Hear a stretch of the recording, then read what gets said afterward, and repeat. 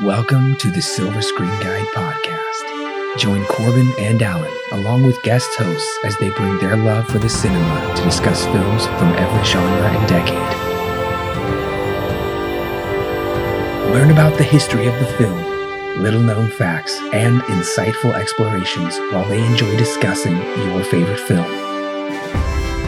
The curtain is rising and your podcast is starting, so sit back, relax, and enjoy your guide to the silver screen. Welcome back, listeners, to the fourth installment in our Christopher Nolan movie review series. Today we are reviewing Batman Begins. This is your co-host Corbin. And I'm Alan.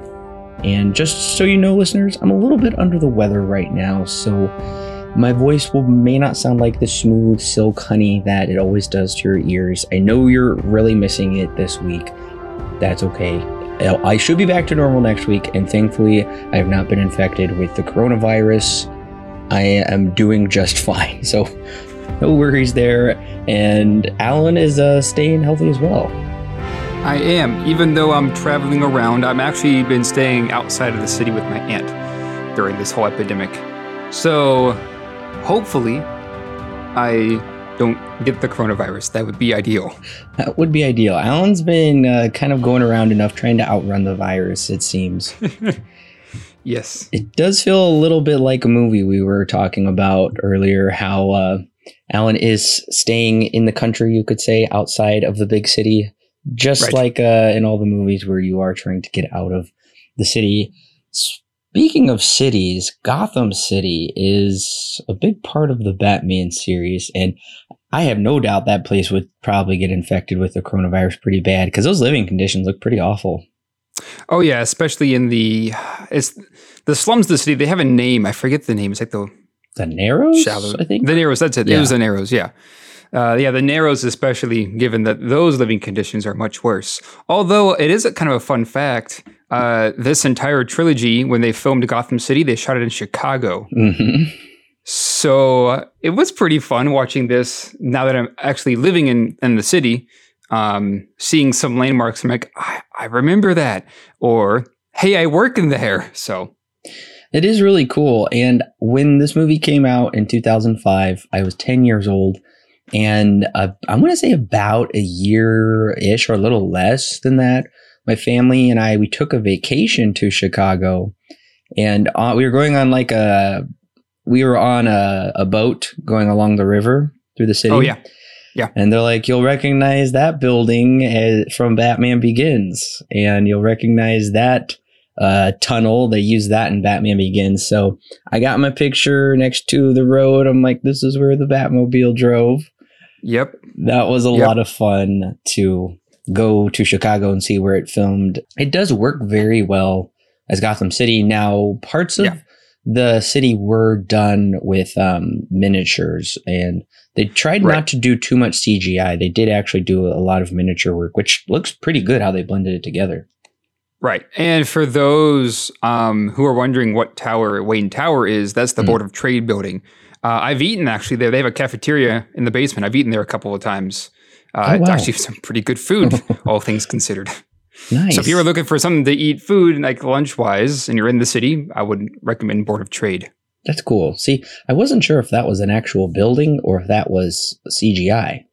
It's kind of both. They CGI'd over the building. Obviously, you can't just have Wayne just built onto the Board of Trade.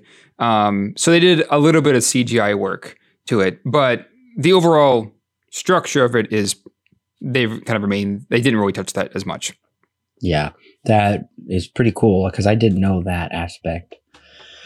Now, Batman Begins. This is one of the longer gaps between Nolan's films because his previous film, Insomnia, and if you haven't heard our previous Christopher Nolan reviews, those previous three are available right now. Make sure to go listen to those before you listen to this one.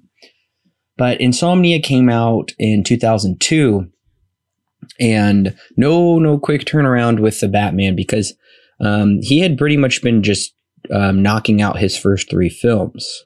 Yeah. Now, Batman Begins, on the other hand, came out June 15th, 2005. So it took, it was about 3 years before his previous film. Now, that makes sense because Batman Begins is Batman is a huge property. Oh, yeah. Yeah. Especially after what Tim Burton was able to do with Batman in 89. That was kind of one of the lead-ins to what would become Batman Begins. And then eventually this entire Dark Knight trilogy is this more dark take, more mature take on superheroes, which we have really only with that original 89 Batman. That was really the first time we had seen it. And then now we're getting it kind of again. But this time it's a little bit different because now we have a different director and a lot more thematically, a bit more different themes this time around as well. Yeah, this film is the deepest Batman movie thematically, what it's doing, what it's talking about, than any that had ever been put to screen because... Oh, yeah. You're right. Tim Burton's 1989 Batman was a very dark vision audiences weren't used to. Audiences were used to the Adam West, very campy, colorful Batman, right, which was incredibly lighthearted. I grew up watching that, clearly not when it was fresh on TV. Not that old. I watched the reruns, but I grew up with that as well. And I also grew up with... the 90s television series Batman the Animated Series. And that was also a contemporary that came out just a couple years after Tim Burton's Batman. And that was much more dark and serious as well, which is it holds up so well. I was rewatching it a few years ago, and that is great as well. And so that was, if you had been tuned into the television scene, you knew Batman had a strong life on TV. But Batman had faltered incredibly on the big screen. Oh, yeah. Yeah, once after Batman Returns came out, the studio wasn't really too happy with how that one ended up doing in the box office. And so they handed the reins over to Joel Schumacher, who did Batman Forever and eventually the infamous Batman and Robin. Yes. So those two movies were, oh dear. If you've seen them, you know what we're talking about. They are the definition of bizarre. Yeah. They're strange. I would say Batman Forever is just incredibly bizarre, whereas Batman and Robin is just stupid. It's completely silly. Yeah. And actually, I want to say, I don't know, I was probably like 5 years old, and I was watching we rented Batman and Robin on VHS, and I was watching the beginning of it, and I'm like, this is just, my 5-year-old mind knew this was not right, knew something was wrong. Yeah. And so I don't even think I made it 5 minutes into it, and I'm like, no, skip, take it back to the VHS store. And there had been enough years between this film. So Batman and Robin came out in 97, which was pretty close to when Christopher Nolan's first film came out. And so 2005 to 97, the Batman series was essentially dormant on the big screen. So given, 8 years, I would say that's definitely enough of a palate cleanser for the series. Yeah.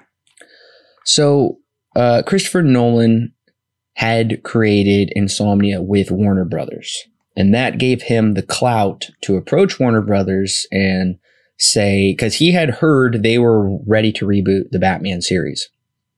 And he said, I have a vision for it. Here's my idea. The only thing is, Christopher Nolan didn't really know the comic books very well. He just loved the character and the story that encompassed. So he contacted his friend, David S. Goyer, who was very much into comic books. And he said, I want you to help me write the script for this film. And Goyer said, okay, I can't. I got to go shoot my own movie right now, but here's my ideas. I'll give them to you for free and you can roll with it. And Chris said, okay, I love it. But then Chris called back a few days later and said, you got to write this movie with me. I think we can do it. And it had been Goyer's childhood dream. He told his mom, he said, someday when I'm a grown up, I'm going to go to Hollywood and make a Batman movie. And he ended up being able to do that. So he said, this is kind of like a once in a lifetime opportunity. I'm not going to pass it up. Right. So him and Nolan set to work on creating this new Batman film. And it's funny because Nolan wanted to keep this film incredibly secret. And this is like kind of a trademark he would go along with the rest of his career, is keeping everything super, super under wraps, making sure there's no leaks, and ensuring there was no leaks. He's saying, I have the script, I have the ideas, you come to me and I'll let you look at them. You can't take pictures, you can't go anywhere else with it. The only thing that got close to people knew what they were doing is Goyer said him and Nolan would go to a diner every day, and Chris would order the same thing for lunch every day, which was an omelet and cream cheese and an avocado on the side. Yeah. And they would like work out Batman ideas. And someone put on the internet, they're like, I'm seeing Christopher Nolan and Goyer here every day, and I'm pretty sure they're working on the new Batman movie. Okay. And also Goyer would go to the comic book shop and get his local comic book shop and grab comic books. And the guy, he has a friend that works there, and he's like, are you writing the new Batman movie? He's like, what? What would give you that idea? What? No. Yeah. And he was like sworn to secrecy, so he couldn't say, but it was pretty obvious who was working on the film. Mm-hmm.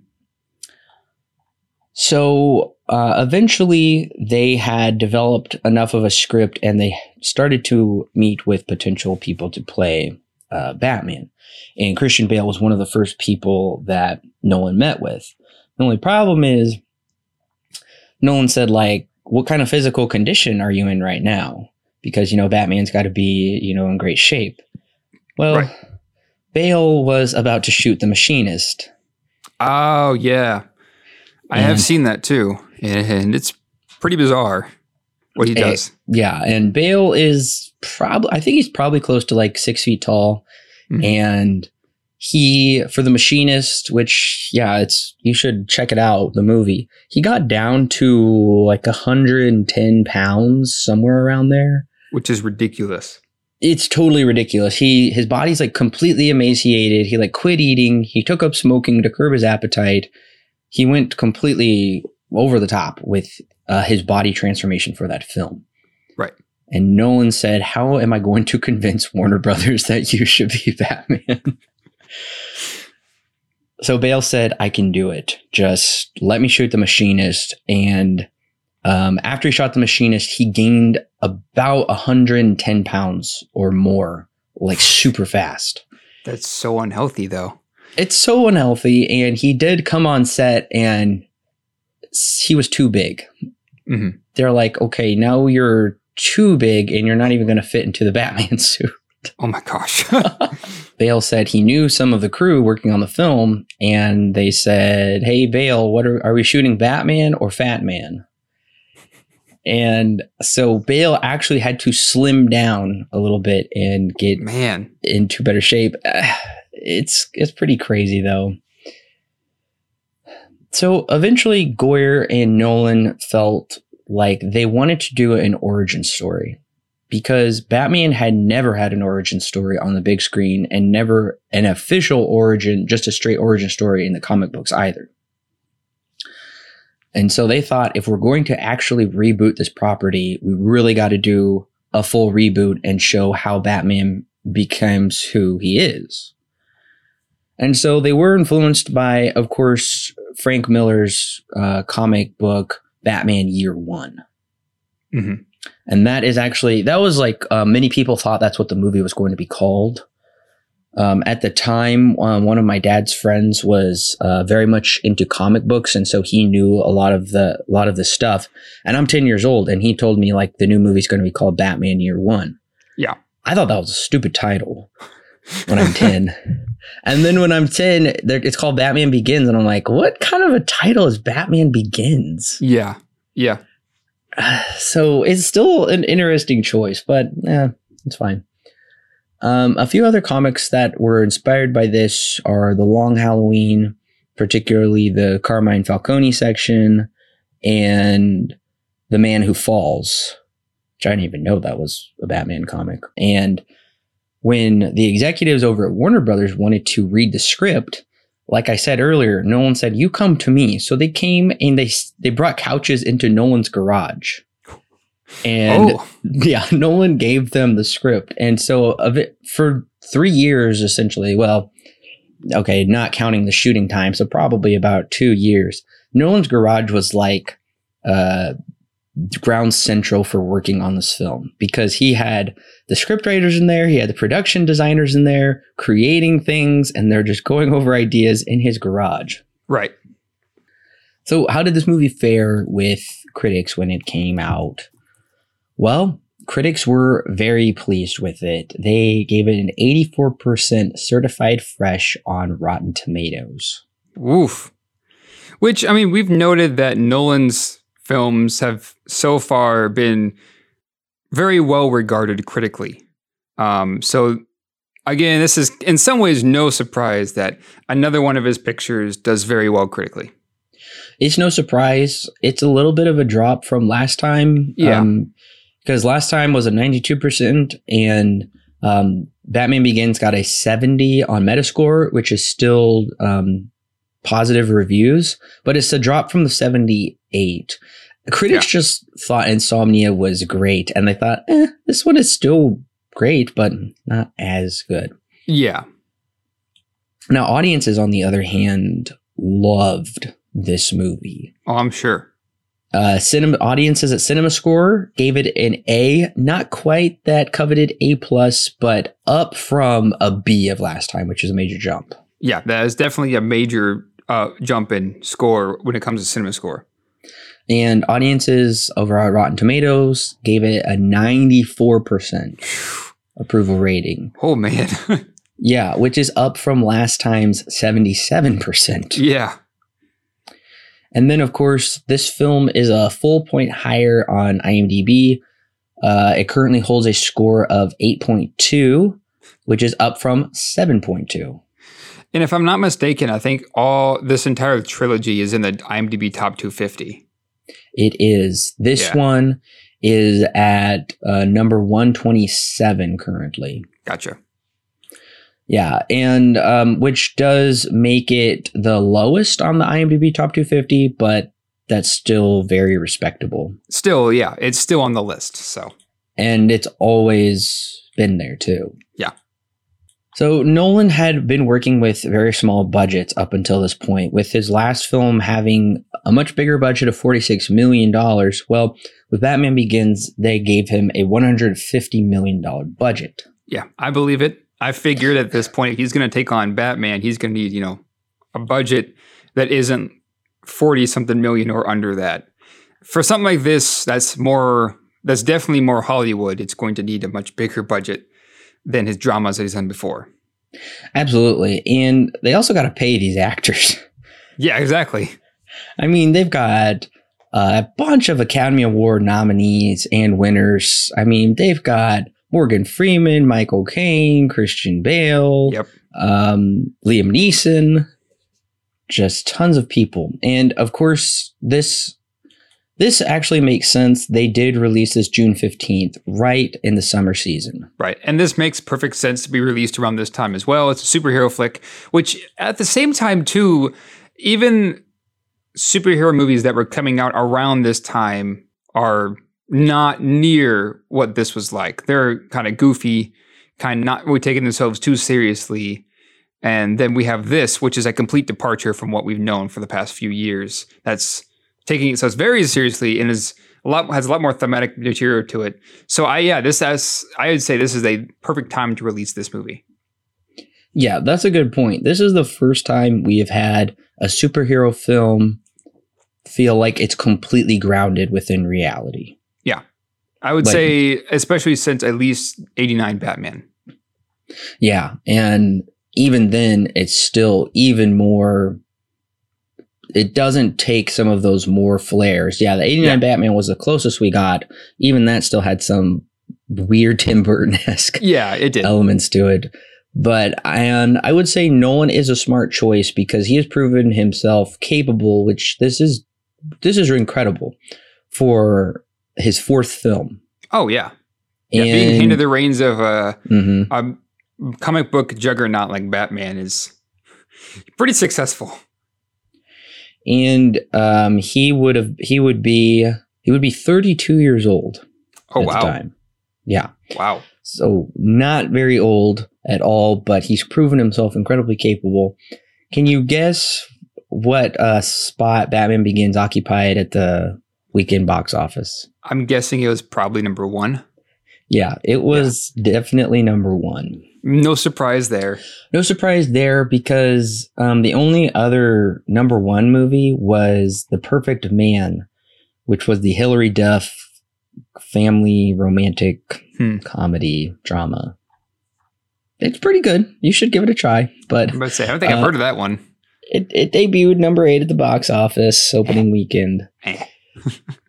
But the other films out that weekend, so the top 5 was Batman Begins with $48.7 million. That's Nolan's good. highest opening weekend to date. Yeah, that's pretty good stuff. Number 2 was Angelina Jolie and Brad Pitt's co-starring film Mr. and Mrs. Smith. Ah, okay. And then number 3 was Madagascar. Number 4 was a little film called Star Wars Episode 3 Revenge of the Sith. Just a small film, yeah. Just a small film. Another film I saw opening weekend in theaters, but that had been out for 5 weeks. Ah, okay. And then The Longest Yard, which came out at number 5, which I think is an Adam Sandler movie. And just a little point of reference, Shark Boy and Lava Girl holding strong in number 6. Oh, no. Robert Rodriguez. Yeah. So Batman Begins stayed number 1 at the box office for 2 weeks. And in its second week, it dropped to number 2. In its third week, it dropped to number 3. And then in its fourth week, it dropped to number 5. And it had a very large distribution in 3,858 theaters. Makes sense. Now, it did go on to be very, very successful. Domestically, it grossed $205 million. In the foreign markets, $166.5 million for a worldwide total of $371.8 million. So yeah, that did for all intents and purposes, it did pretty great in the box office. It did, and I would say also it did very well considering Batman hadn't been on people's minds very much. Yeah. Nobody at this point still really knew who Christopher Nolan was. And even some of the talent involved, I'd probably say at the time, the most famous person was probably Morgan Freeman. Morgan Freeman, or even in some ways Gary Oldman. Christian Bale was pretty new onto the scene, but I would assume that his popularity was growing at this point. So yeah, Morgan Freeman is probably the most, I guess, recognizable face we have. And the big thing is this film did way better financially than his previous film. Oh, yeah. And this is just a preview to come of what the next 2 Batman films will make at the box office. And honestly, this is chump change compared to what The Dark Knight is going to make in a couple years. If Christopher Nolan's name wasn't already on the map with this movie, it was definitely on the map with The Dark Knight. And I think that this movie did double its budget and then still some making a profit. Mm-hmm. So it was still viable enough for them to definitely greenlight a sequel. It had done well enough. And of course, no surprise here, I would say it did actually receive an Oscar nomination. Oh, really? What for? Wally Pfister got the nomination for cinematography. Oh, okay. He did not win. Memoirs of a Geisha won. Ah, okay. But this should be pointed out, Christopher Nolan, his films have now garnered 3 Oscar nominations. Which is really good. Yeah, which is very impressive considering this is his 4th film. Yeah. So a couple of the other movies that were major hits in 2005 were Harry Potter and the Goblet of Fire. Brokeback Mountain was big at the Academy Awards, and it starred Heath Ledger, who would come on to star in the sequel. Also V for Vendetta, Charlie and the Chocolate Factory, King Kong, the first Chronicles of Narnia came out. Oh, I forgot that was season 5. So speaking of other superhero movies, the Fantastic Four came out. That's right. I looked up just a second ago to see what other superhero movies came out around this time. And yeah, Fantastic Four was one of them. So I would say it was kind of a funky year for cinema. There was some like big hits, but a lot of like funny family movies as well.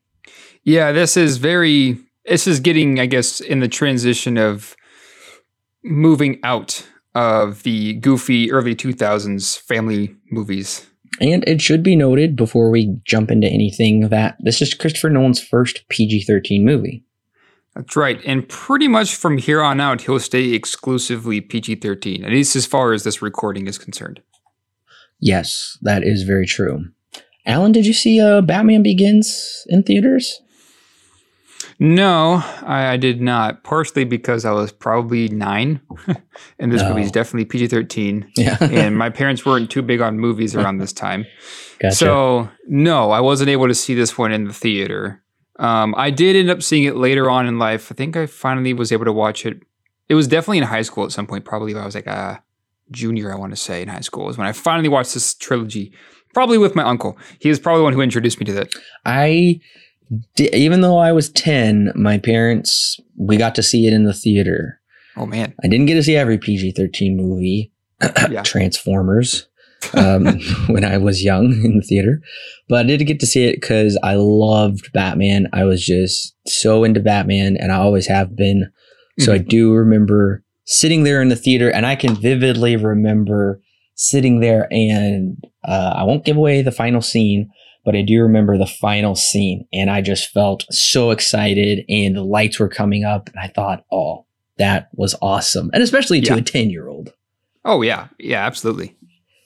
So, but let's say that you are 10 years old. Let's say this movie's coming out, or let's say you're just old enough to see this movie and old enough to make that choice yourself. You see the trailer on TV. Would this trailer get you into the theater? Maybe. And I think I say maybe because the movie does look darker than the previous Batman movies that we've had. The trailer kind of tells a lot of the story to us, but it does make it out to be kind of that same feeling that Batman 89 was giving out. And so if I had seen Batman 89 and seeing this again, where it's kind of a return to form, I think I would be interested to see it. So if I didn't have knowledge of Batman 89, I don't know. I'm not entirely sure if I would be too excited, but I would say yes. I would probably get a little bit excited seeing this trailer back in 2005. Yeah, I would be excited as well to see this trailer. And I remember watching this trailer. I distinctly remember the scene where the guy says, "Where are you?" And Batman is hanging upside down behind him and says, "Here." Oh, yeah. And I remember seeing the posters in the theaters. I was very, very excited for the film at the time. So when I saw the trailer initially, I was absolutely on board. And now watching this trailer at the age of 25, I think the theatrical trailer is okay. I think there's enough there to pique my interest and get me intrigued at this. Looks like a superhero movie I don't usually see. And because usually it is more of that lightheartedness, this looks like, what if this was a real thing? So yeah, I think the trailer would get me in theaters today, even though there is some of that kind of, it's quick cut, and it gives you a little bit of that still transitioning off the early 2000s vibe, I would say, in some ways. Yeah. Yeah. One other thing I should mention real quick is that David Julian is no longer working with Christopher Nolan on this film. It is Hans Zimmer who does get a lot of the credit, but we've also reviewed this composer before. He co-composed it with James Newton Howard. That's right. James Newton Howard and Hans Zimmer work together quite often on soundtracks. But yes, this is co-composed with James Newton Howard and Hans Zimmer. Two very big names. And Hans Zimmer is at this time is not as big as he would become nowadays because he works on everything now. But he was definitely a very good or a very big choice, a very popular composer in 2005. Yeah, and we listened to a lot of his material when we reviewed all of M. Night Shyamalan's films. Yeah, James Newton Howard stuff, yeah. All right, listeners, if you haven't seen Batman Begins, first of all, where have you been? Yeah. Unless you're younger, then we totally understand. But if you haven't seen Batman Begins and you don't want the film spoiled for you, then go ahead and click pause right now. Go ahead, go watch the movie, come back and click play, and we'll be ready to talk about it. Young Master Bruce, played by Gus Lewis, one day is playing with childhood friend Rachel Dawes, played by Emma Lockhart, when he falls down a hole into a cave of bats. The traumatic event frightens him, but he learns from his father that we fall in order to pick ourselves up. Sometime later, Bruce and his parents go to an opera that frightens him because it reminds him of the bats. While leaving early, his parents are murdered by drug addict Joe Chill, played by Richard Brake. Left as an orphan, Bruce is taken care of by his butler Alfred, played by Michael Caine. Many years later, Bruce, now played by Christian Bale, is home from Princeton in order to take revenge on Chill, who is being released on parole. Before Bruce can commit the assassination, Chill is murdered by a goon sent from mob boss Carmine Falcone, played by Tom Wilkinson. Rachel, now played by Katie Holmes. Sorry, I keep saying now playing a lot because there's a ton of characters in this movie. Yes, there are. Rachel is ashamed of Bruce's intentions and takes Bruce to see Falcone. Bruce accepts, and before being roughed up, is told by Falcone that since Bruce is the Prince of Gotham, he'll always fear what he never understands. This causes him to reject everything, especially his affluent lifestyle, and live a life of despotism where he learns to steal and that right and wrong may not be what he learned. Except he is caught by the police while stealing and is sent to a Bhutanese prison, where he does learn to fight and meets the mysterious Henry Ducard, played by Liam Neeson. Ducard takes Bruce in to the League of Shadows, led by the mysterious Ra's al Ghul, played by Ken Watanabe. There, Bruce learns the art of ninja and the terrifying ideology he can't just go along with. See, the League of Shadows doesn't believe in true justice, it believes in revenge and totalitarianism. Bruce all but destroys the League of Shadows, causing the death of Ra's al Ghul, but saves Ducard. He returns to Gotham, where he has been gone for 7 years, and apparently legally pronounced dead. He decides to put up a Playboy front to keep everyone's suspicions under wraps that he has decided to use what frightens him the most, bats, in order to fight crime as the Batman. Meanwhile, his friend Rachel, now an assistant district attorney, is being harassed by Falcone's crew, which prompts Batman to help her out to take out the criminals through the legal system. One day, Rachel finds herself trapped by Dr. Jonathan Crane, aka the Scarecrow, played by Cillian Murphy, who is actually using Ra's al Ghul's drug compound to control his patients. Rachel has stuck her nose where it doesn't belong one too many times now, and she must be rescued by the Batman. He barely saves her in time when he realizes Ra's al Ghul isn't dead, but has in fact infiltrated Gotham as Henry Ducard. This results in an intense showdown where Ducard burns down Wayne Manor, and you come to find out he has stolen Wayne technology, a microwave emitter, to release Crane's drugs into the air through the water system in order for Gotham to tear itself apart since it has become too corrupt. Batman enlists the help of Rachel, Gordon, played by Gary Oldman, Lucius Fox, played by Morgan Freeman, and Alfred. Did I already say he was played by Michael Caine? I think so. Okay. And he barely stops Ducard in time. Later, after the dust has settled, Bruce and Rachel have a touching moment where she tells him she'll wait until Gotham doesn't need Batman anymore. And Bruce and Alfred decide to rebuild Wayne Manor, particularly in the southeast corner where the Batcave lies, as credits roll. Okay. And I think probably one of the one of the big standouts of the story is how not only dense it is, but also given the time that it came out, how relevant it is in at least American society, because this movie's main focus is on fear, right, and control over fear, and so relating that to what would happen just a few years before this, 9/11, I think, is a very smart move in terms of relating current events and relating that into the movie itself and writing that fear angle kind of off of that tragic event that happened about, I think, 4 years before this movie came out. Yeah, that's a very good point to make, is that kind of the main kind of crux of the story is Gotham is kind of a microcosm for America, where everybody has become so blasé and affluent in their lifestyle, they just don't really care. That little did we know that letting your guard down in such a way would cause our lifestyle to be shaken like we never would have thought before. Right.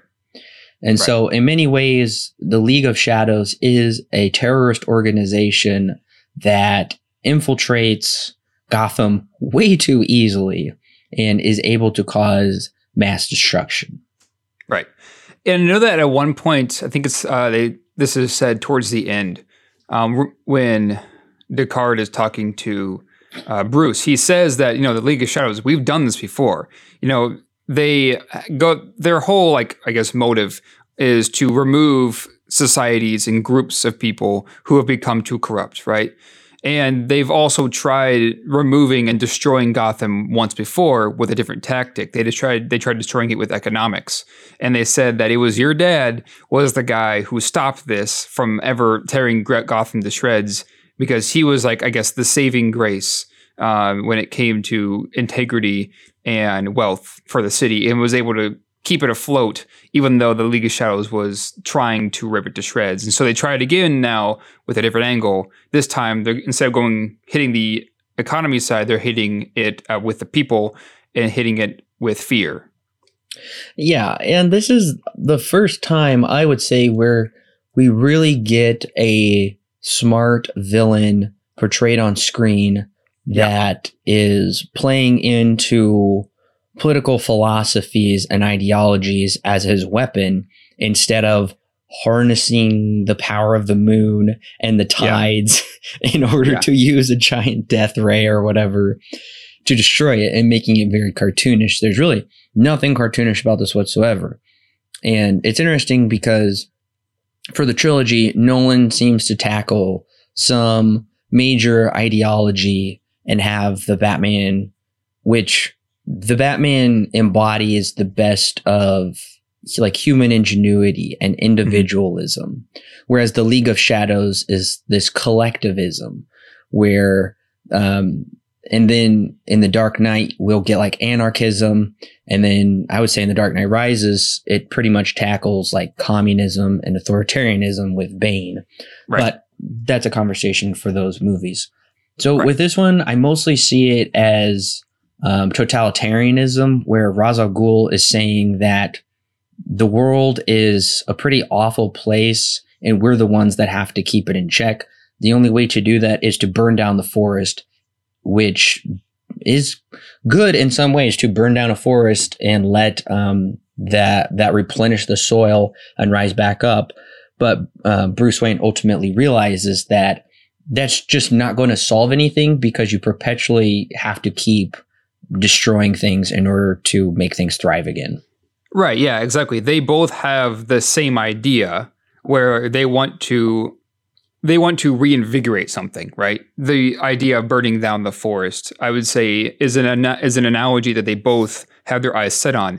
But I think the difference between the League of Shadows and Bruce Wayne, when it comes to their ideologies, is that instead of burning down the forest, where the League of Shadows is literally going to destroy Gotham, Batman's ideology is more on the side of, well, instead of resorting to literally destruction, why don't we plant an idea? Why not, instead of destroying people, let's plant the idea, which in Batman's case is hope, that we're going to instill into people, and that be the fire, more or less, that burns down this fear that has been built up in the city because of the League of Shadows and because of Falcone, because of Scarecrow, et cetera, et cetera, et cetera. And I do like that Bruce Wayne is going to use these ideas that he was given by the League of Shadows, but he was going to say, we need to have structure to the system in order to figure this out. And it can be done because it's not just Ducard as a father figure giving him these ideas, but it was also his dad when he was a kid.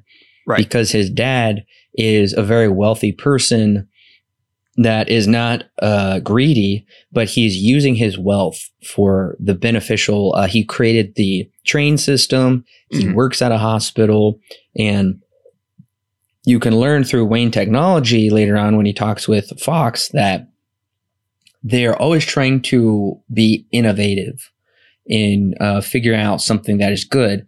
But you also see that Wayne Enterprises has kind of been infiltrated from within. Rutger Hauer's character moved Fox to who helped his dad figure out all this stuff. He moved him to like the basement. Yeah. And so you can see that there's also a lot of this kind of like greed and jealousy implanted within that as well. So it's not that Gotham and humanity is just evil. It's basically that kind of old saying like, what happens when good men do nothing? Right. And so Thomas Wayne's taken out of the equation, Fox is taken out of the equation, and then Falcone fills the gap, and he fills it with crime and destruction. And Bruce realizes that he can't just live this. I love the character of Bruce. I love his conflict because he's caught between two worlds. Mm-hmm. He sees like, well, what good did my dad really do? And then he also is like, well, I'm just going to go be berserk and live a very destructive lifestyle. And he ultimately lands on this, like, I can use human ingenuity for the good. Right. And it's also interesting, too, along with Bruce's character, is that when we first meet him, he's more or less living his life out of anger. Mm-hmm. Anger, and he wants to get revenge on Joe Chill for killing his parents, right? And Ducard says that's kind of a dangerous lifestyle to live because you'll get to a point where you just kind of mentally destroy yourself and you start to resent those who died for making you feel this pain, is what he tells him. And so it's interesting to see how this ideology of hurt and loss, where Bruce has lost his parents and now is living out of anger and is acting out on that anger, even though it gives him power and gives him the drive to continue to try and seek justice for what happened to his parents. He's going about it in a way that isn't exactly the most healthy. And in the end of the story, we get to see how his ideas or his ideology has changed, where he's not really living in anger anymore. He's living within his own fear, but using his fear as a pedestal and as something that can empower him to do good. And it is interesting to learn how Ducard is saying, okay, now you just have to chop this guy's head off with a really blunt sword, by the way. Yeah. Which is not going to work. And he's saying you're basically just going to do this to prove that you essentially remove emotion from the equation. Right. It's not about emotion. It's about, and that's essentially what he comes from, because Ducard's family was murdered. He said that she was taken from him. There could be a crossover. I don't know. Mm-hmm. This could be Liam Neeson from Taken. It was just funny how he said that. Yeah. My fiance pointed that out. But nevertheless, so what he's saying is when these people are taken from you, you can get angry and seek revenge, but ultimately you will have to essentially create this cold calculation and remove emotion, and you will have to become this just constant of truth. He says there's no more debating. He says when someone stands in your way, you simply walk up behind them and stab them in the heart. Right. Totally cold the way he comes across that way. And it's very interesting because him and Batman are like two sides of the same coin. Right. Where they both have essentially the same goals, but they go about it in wildly different ways. And I do like that throughout this movie, I feel like they give the character of Bruce Wayne sufficient emotion because he's trying to balance public life and he's not really sure how to go about it properly. But then at the same time, he's also trying to run around and fight people in a bat suit. And he's also not quite sure, like, am I doing this? And I think that's portrayed pretty well. Oh, yeah, it is. Especially in that second half, we get to see how, he has to live up both of these lifestyles if he's going to fulfill, I guess, avenging his parents' death in a way. And then also not raise any suspicion that he's the one who's doing it and has to live this more playboy lifestyle at the same time. And so we kind of see how that takes a toll on him. It isn't really explored too much. I know in later sequels we'll get to see it explored on a deeper level. But yeah, we do get to see how, his lifestyle is beginning to shape and beginning to have a little bit of conflict here in this movie.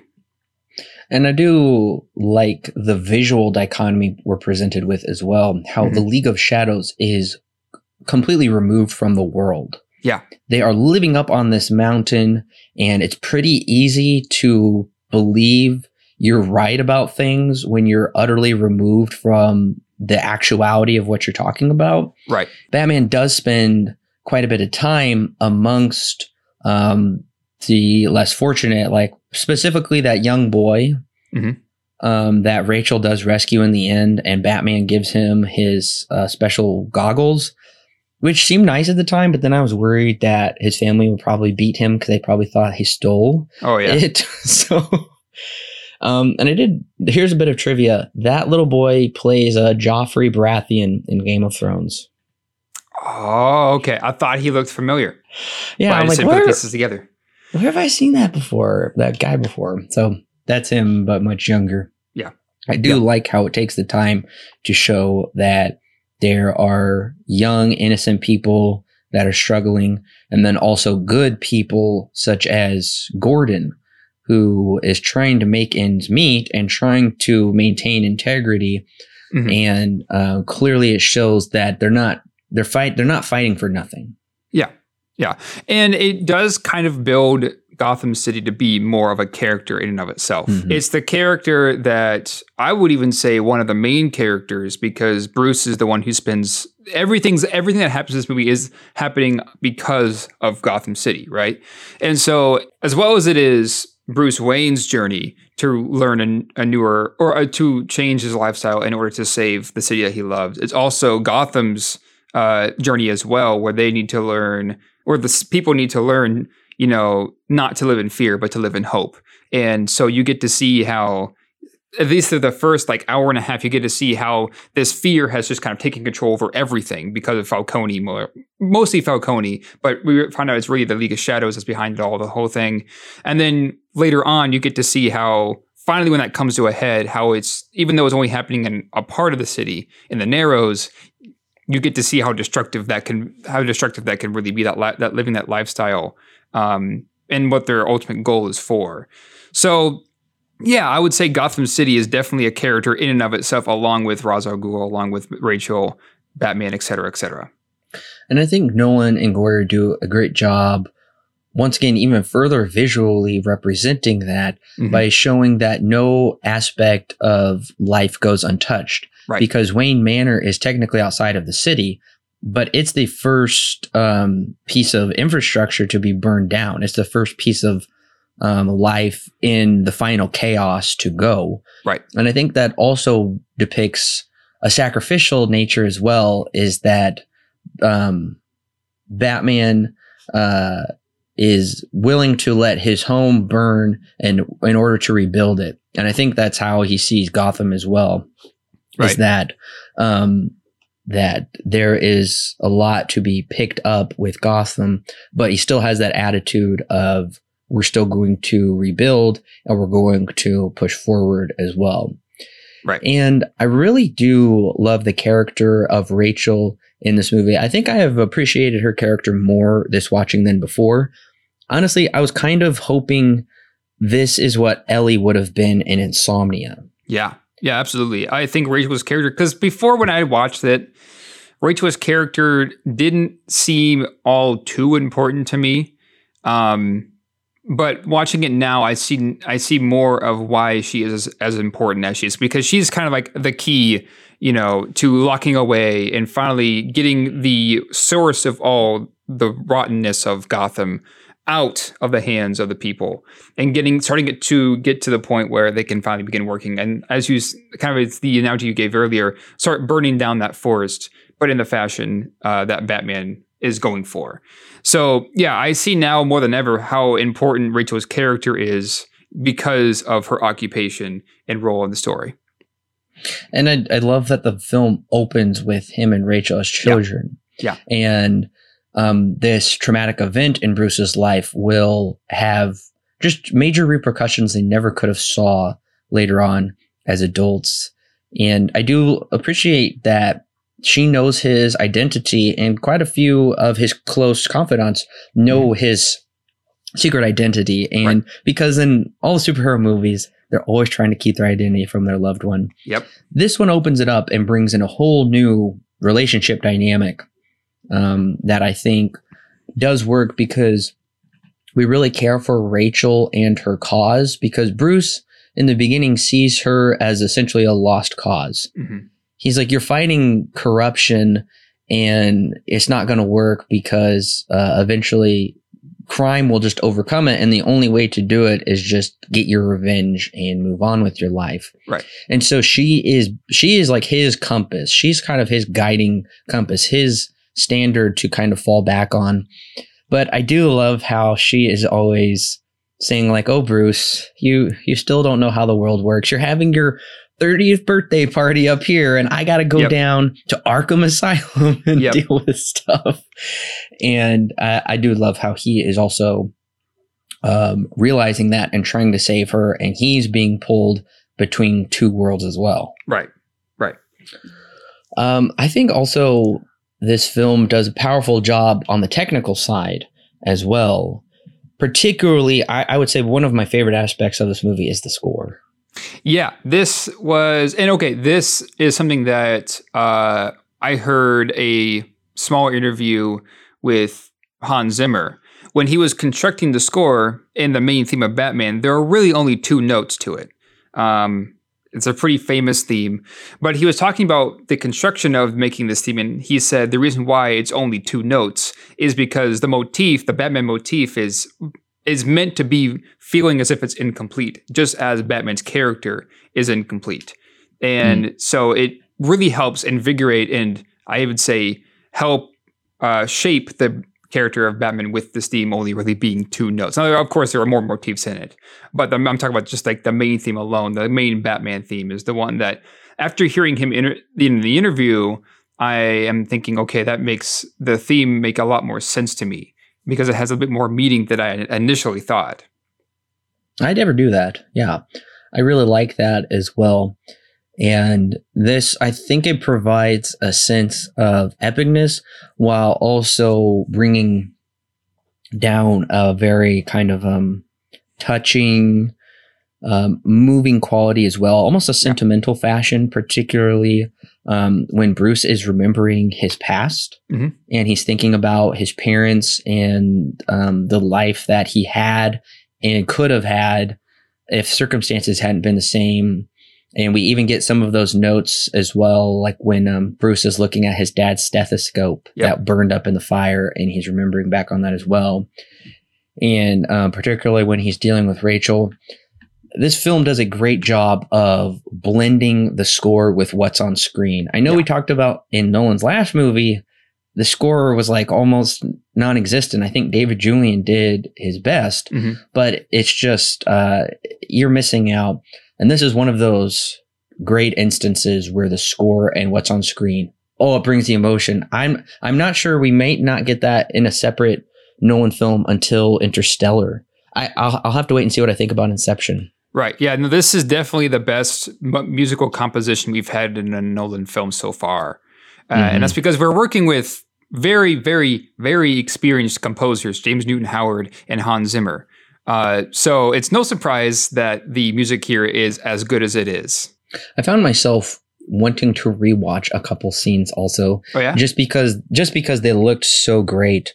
One of the more memorable scenes is when Batman tells Ducard, I'm not going to kill you, but I don't have to save you. I know that everybody quotes that line. Yep. And then he just flies back through the subway as the thing crashes. And I'm like, dang, that looks so good. And especially because I watched the behind the scenes material, and when they were doing the cape, and they did a lot of practical stunts and practical effects. Behind the scenes, it looks bad, but within the movie, I'm like, they really polished that up and made that look realistic. Oh yeah, that's usually how it looks. When you really see the behind the scenes material and they haven't put the final polish over it, it's like, oh, what in the world? They did work a lot of movie magic with this as well, and particularly like with the Batmobile. That I would probably say for me, that's probably the most memorable section of the movie is that chase with the Batmobile.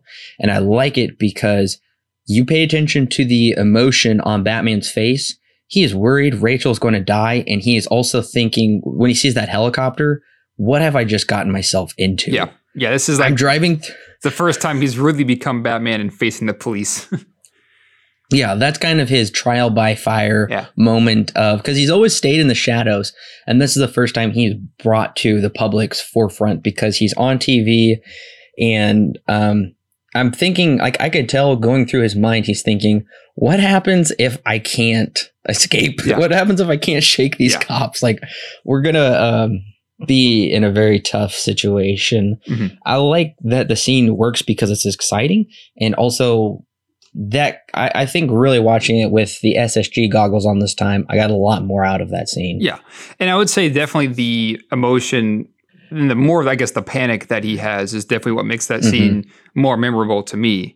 Although I think this is kind of where my negatives start to come into the picture because it's around this scene and actually a little bit before this as well, where the movie starts to focus instead of on, developing the ideas and the ideologies of all these characters, it's focusing now more on the action side of it, which is not necessarily a problem.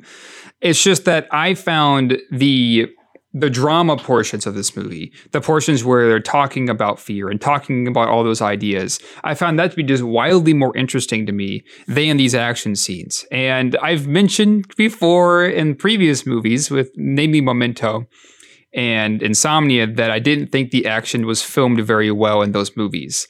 And it's kind of the same with this one. I don't think that the action is shot very well. I think it's better than what we've gotten before, but I don't think it's necessarily something that I find to be very engaging, unlike what typical action movies usually produce. I would say the adrenaline is definitely there. But on the technical side, how the action is shot, I would agree with you. Some of it is too much of a shaky cam. Yeah. I like in the beginning where Batman is kept in the shadows, like when he's fighting at the docks and you don't want to see him just yet for the first time. But yeah, I noticed that as well. And I got to say, when Zack Snyder shot Batman v Superman and Batman fights all of the goons at once, that is some of the best Batman action scenes we've seen because all of that like happens within camera with very few cuts, like happening in real time. Right. Those are always the most impressive fight scenes to me is when they can do the choreography like through one take and not have to cut 7-8 times and the camera's like being thrown all over the place. Yeah.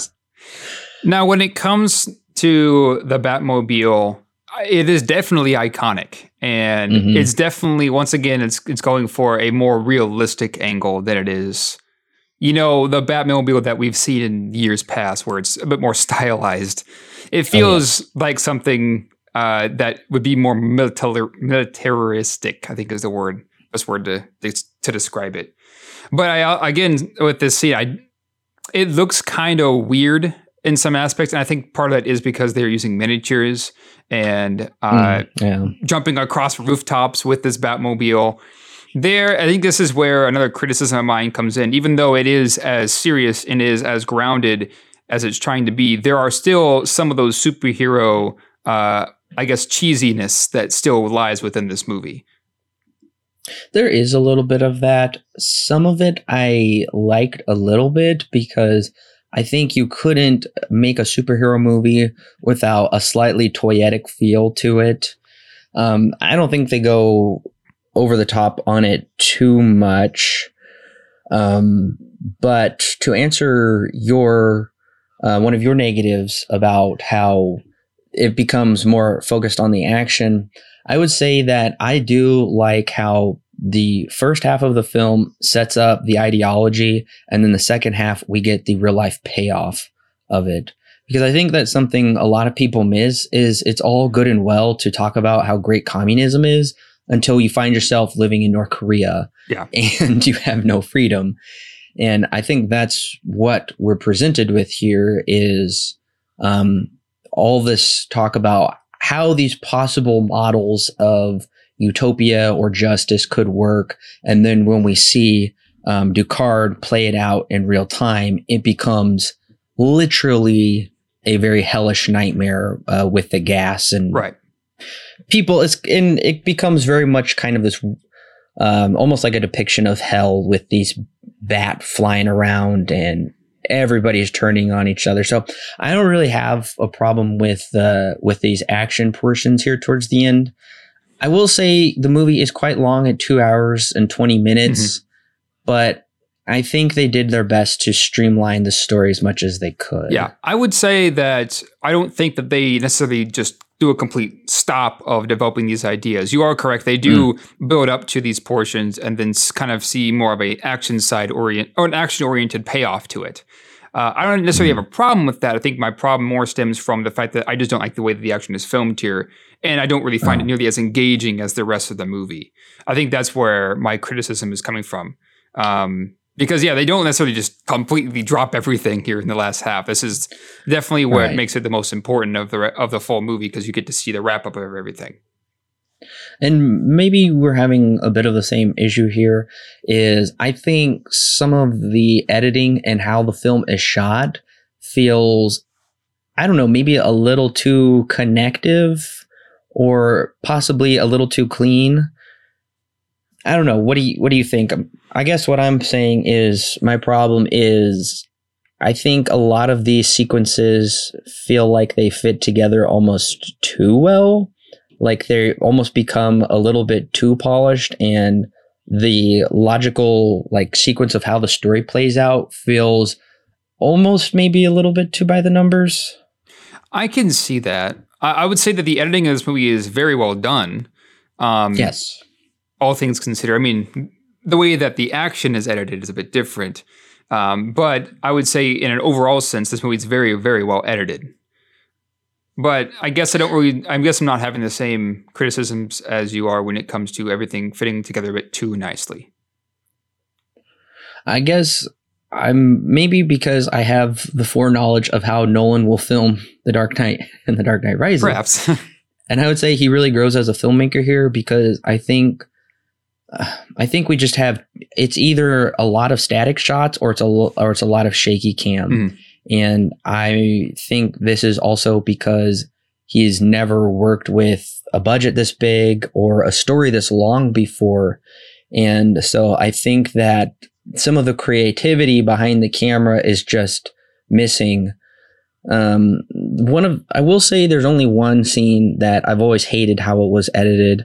And that is when Rachel is talking to the DA, Finch, who was one of the cops in Insomnia. Oh, yeah. If you'll notice. That's right. The one that, I forgot. Yeah.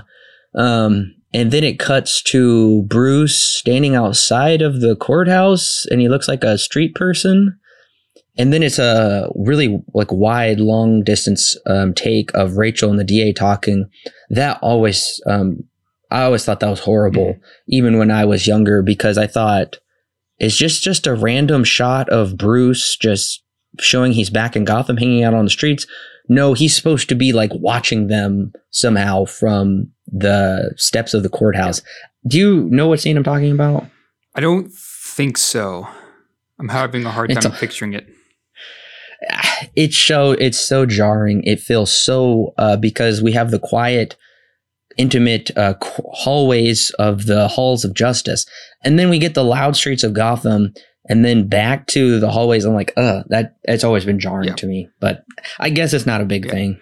I think one of my other criticisms is the way that the dialogue is written.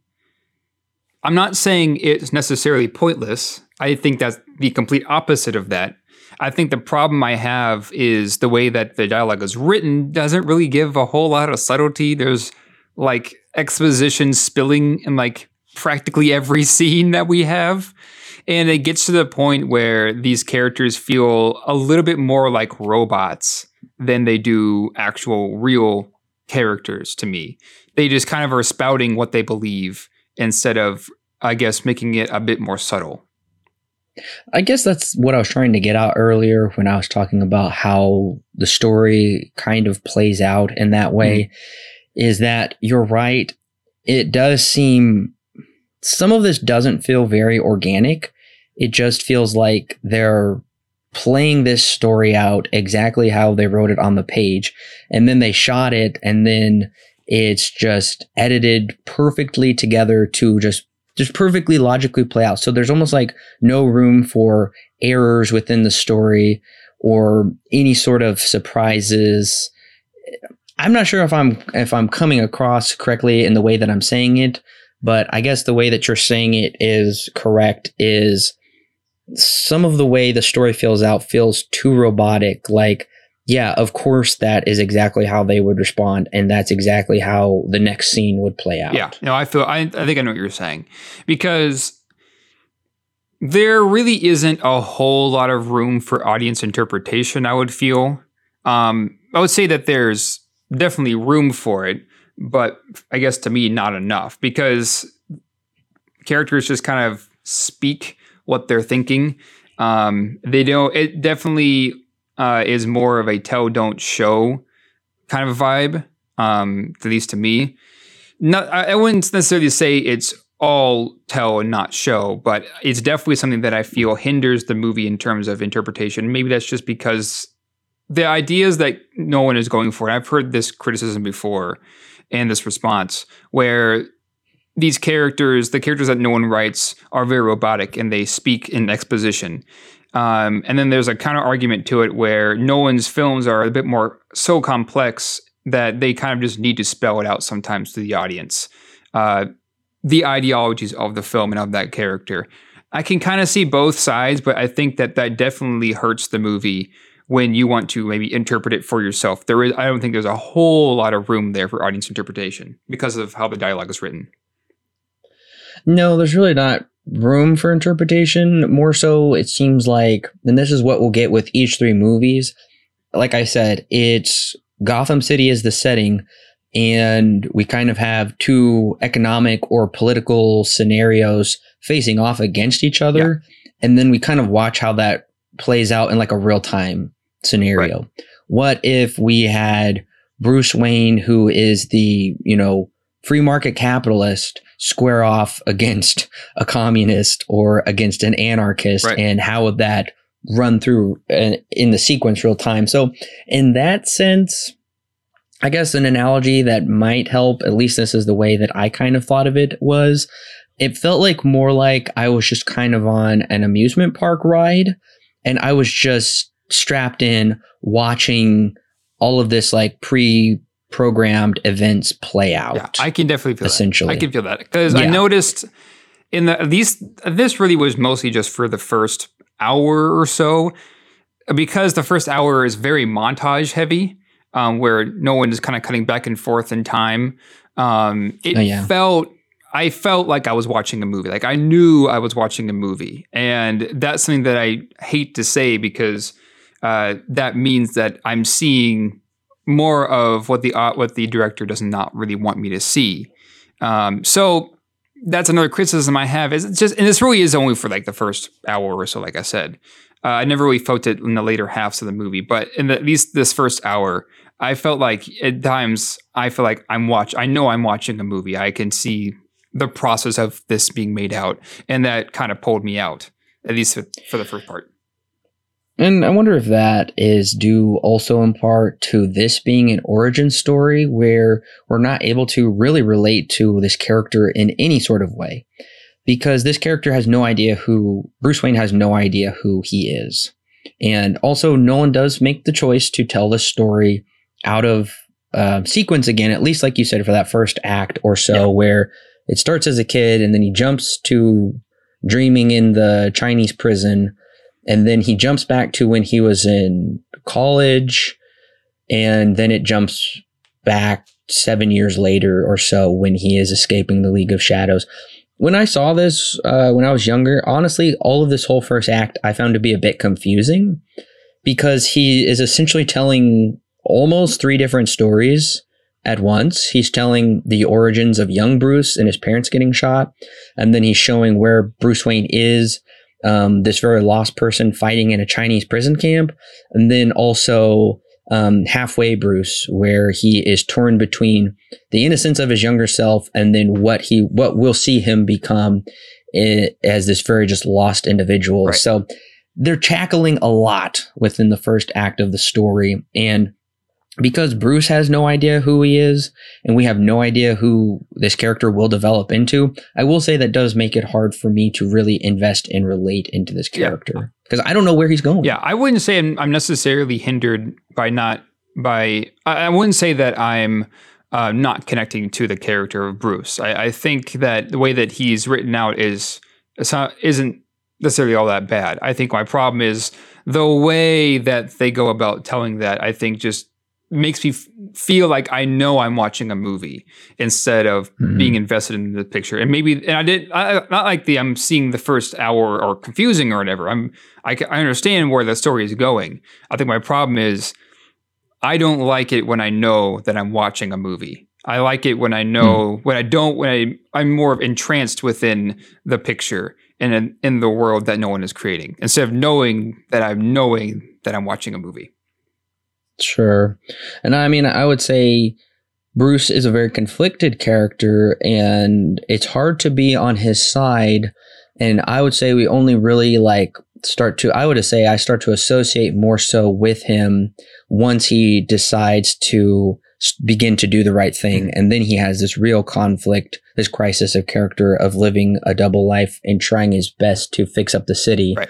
And I think I was really hit with that point of he is just turning 30 years old and he kind of has no idea what he's doing. He's trying to do the right thing, but I don't know, will he be able to do that?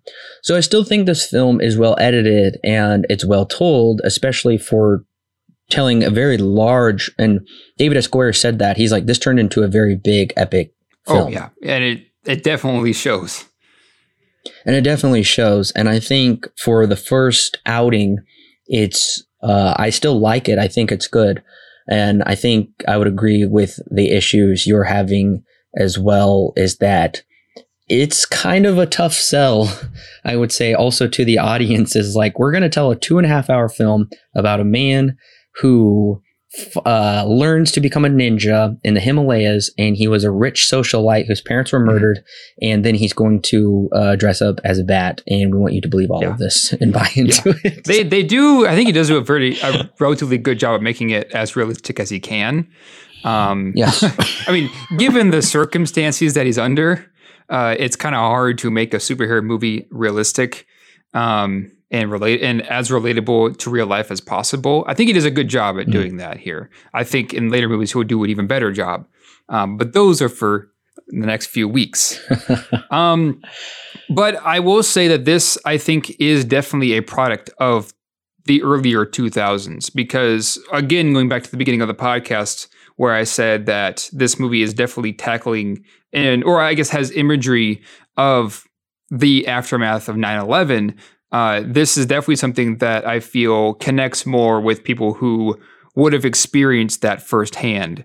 I know you and I were probably a bit too young to know what was going on when 9/11 happened. So I can see where this movie would be more impactful for those who lived out in the situation than us who didn't really know exactly what was happening.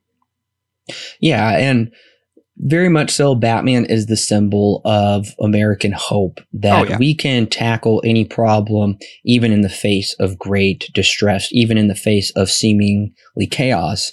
And it's a pretty strong visual towards 9/11.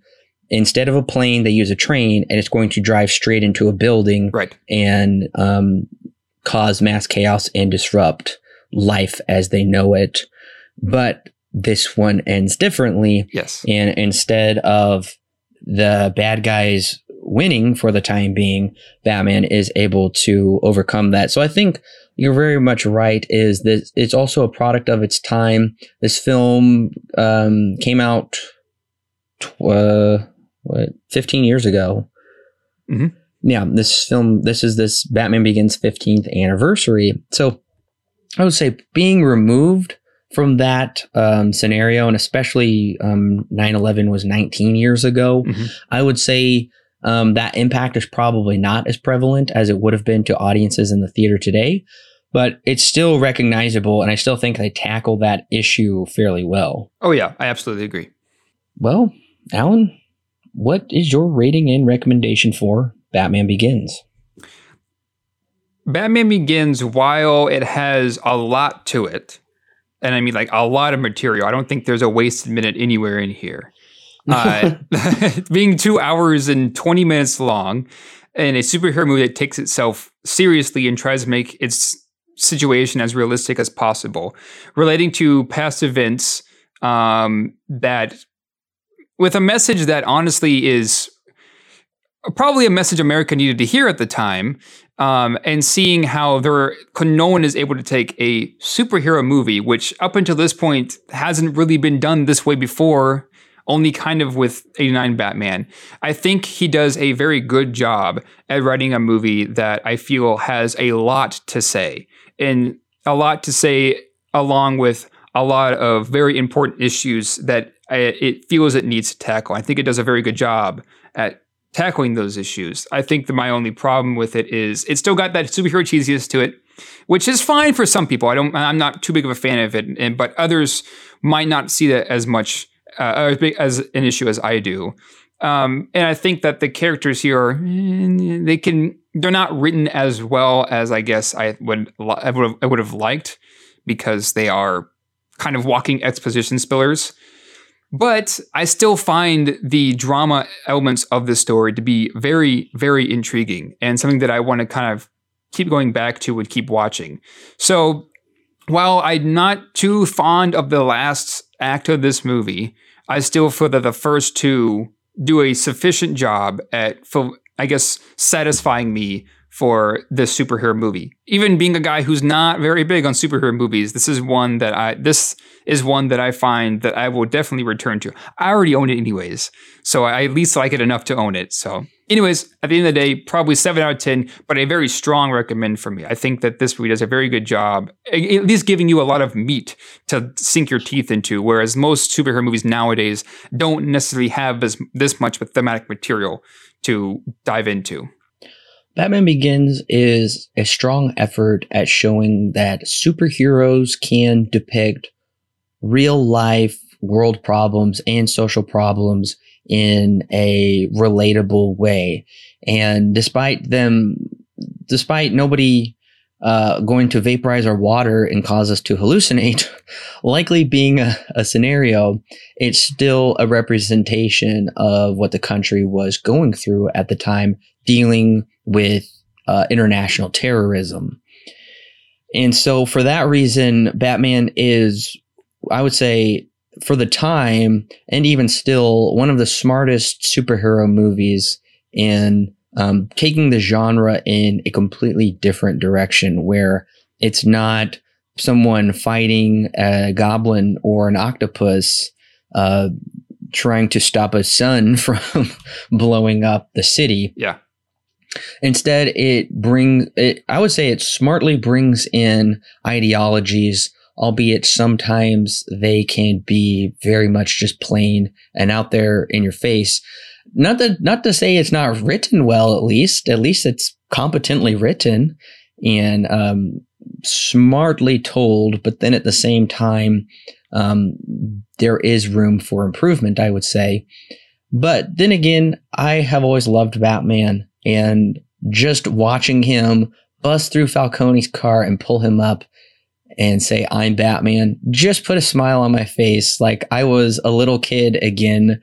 And so for that, I think Nolan is able to not just bring in real world issues, but also still bring out that inner child and make you excited to watch this guy in a suit, in a cape and suit, just fly around and beat people up and ultimately do the right thing. And that's something that I love about Nolan's films so far, is that he always portrays a positive worldview where ultimately we're not left with this feeling like, gosh, I guess moral relativism does win out in the end.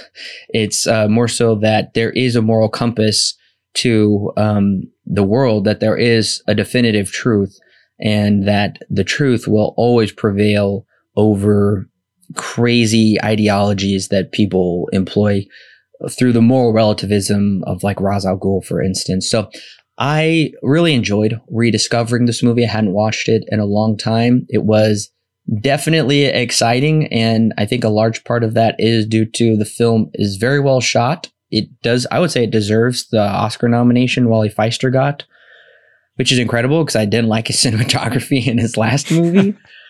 And I would also, I'm shocked this movie didn't get anything for score. Yeah, I would say that is interesting that it didn't get an Oscar for score. So I think the cinematography, score, the writing, all of it coming together, Batman Begins is a powerhouse opening for Nolan's Dark Knight trilogy. And so, yes, I'm also giving it 7 stars out of 10 with a solid recommend. And it's greatly increased from my last review. Go listen to my review of Insomnia. That was so full. Yeah, we had, that one was pretty pretty drastic in the scores that we gave between you and I. That was polarizing. Yeah. And I do own Batman Begins on Blu-ray. I got it I actually got the DVD when it came out, and it was the ugly full screen version. Yeah. So I upgraded to the Blu-ray, although the full screen box art was much better than the Blu-ray art, but that's okay. Mm-hmm. So yeah, I definitely recommend. Alan, you own the Blu-ray? Yeah, I actually own the trilogy. There's like a box set that I got. I think it was like $20 at Walmart. It was really cheap. Nice. Yeah, I think you can get it for 15 now, actually. Yeah, right now I did see it on Amazon. You can get the Dark Knight trilogy for $15 on Blu-ray. That makes it $5 a piece, an incredible deal. So yeah. If you don't already own it, I recommend picking up the trilogy, listeners, so you're able to definitely watch along with us that way. And I would say if you like this Batman movie, then I would say go check out some of the animated series that was in the 90s. Created by Bruce Timm. In a way, that's the definitive Batman for me. That will always be the definitive Batman. And that did actually receive a theatrical film, Batman Mask of the Phantasm. Oh, yeah. I highly recommend it. Check it out. I've heard about it. I haven't seen it. Yeah, I would definitely recommend, if you haven't seen Batman 89, definitely go back and watch that, because this movie definitely pulls a lot from that tonally. Now, of course, it goes about it in a much different way that's a bit more current. Yeah. But I think that these two movies are definitely easily comparable. So Nolan did not jump straight into the sequel to this film right afterwards. Right. It would be a couple more years before we got the sequel, which would be called The Dark Knight. But that didn't end Nolan's working relationship with Christian Bale. Nolan's next film, he didn't just bring Batman on board. He also brought Wolverine on board as well. That's right. Hugh Jackman. Yeah, that's right. Hugh Jackman came on board to star opposite Christian Bale in, guess what? Nolan is back doing another adaptation. Technically, Insomnia is a remake. Technically, Batman is an adaptation from comic book material. The Prestige is adapted from a book from the 90s, which I have actually read. Ooh. And I will be able to bring my knowledge. I listened to the audiobook. It's actually free on Audible right now. So if you want to check it out, might have to. You can listen to it. It's really not very long, actually. and it's actually very different from the movie. So I'm excited to rewatch The Prestige. Haven't watched that one in a long time. Yeah, I've seen that one. Man, how many times? I think probably 3 or 4 times. My uncle showed it to me way back in the day. So it has been a few years since I've seen it. I don't think I own it, actually.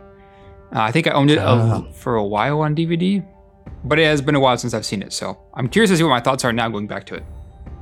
I do own the Blu-ray, and it's got the very ugly Blu-ray cover art where half of the poster's filled with high definition audio and video, and it looks awful.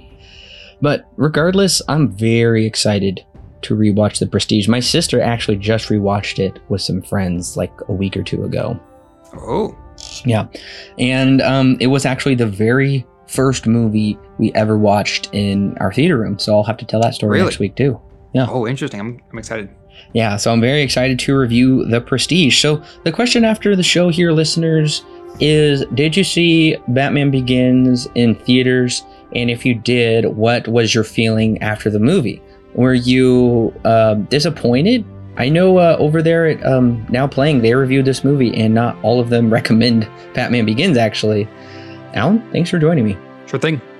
All right, listeners, we will be back next week with Christopher Nolan's 5th film, The Prestige. Hey listeners, it's Corbin. Don't forget to check out the exciting links in the description below that will connect you with more great movie reviews for your listening pleasure, and our YouTube, Facebook, and Twitter page, and of course our official website where you can read great articles and sign up for our free weekly newsletter. Also, if you want exclusive bonus content such as extra movie reviews, movie commentaries, and our thoughts on the latest movie news and trailers, plus more, then check out our Patreon page. It's a great way to help keep this show free, and it gives you great content that's yours to keep. All of that and more is found in the description below. Don't forget to subscribe whether you're on YouTube, Apple, Google, or Stitcher, or your favorite podcast service. And while you're at it, please leave us a 5-star review so other movie lovers can more easily find our podcast. We love talking about movies, and we love talking about them with you. So don't forget to share with your friends and family, and we'll see you next week, listeners.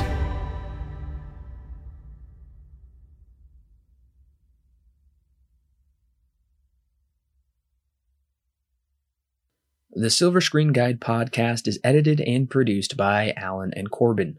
Intro and outro music is created by Thomas Rankin. The thoughts and opinions herein expressed are those of the individual and do not necessarily represent those held by Silver Screen Guide. Silver Screen Guide is not affiliated with any company or individual involved with the creation of this movie or TV show. No portion of the podcast may be used without express written permission from Silver Screen Guide.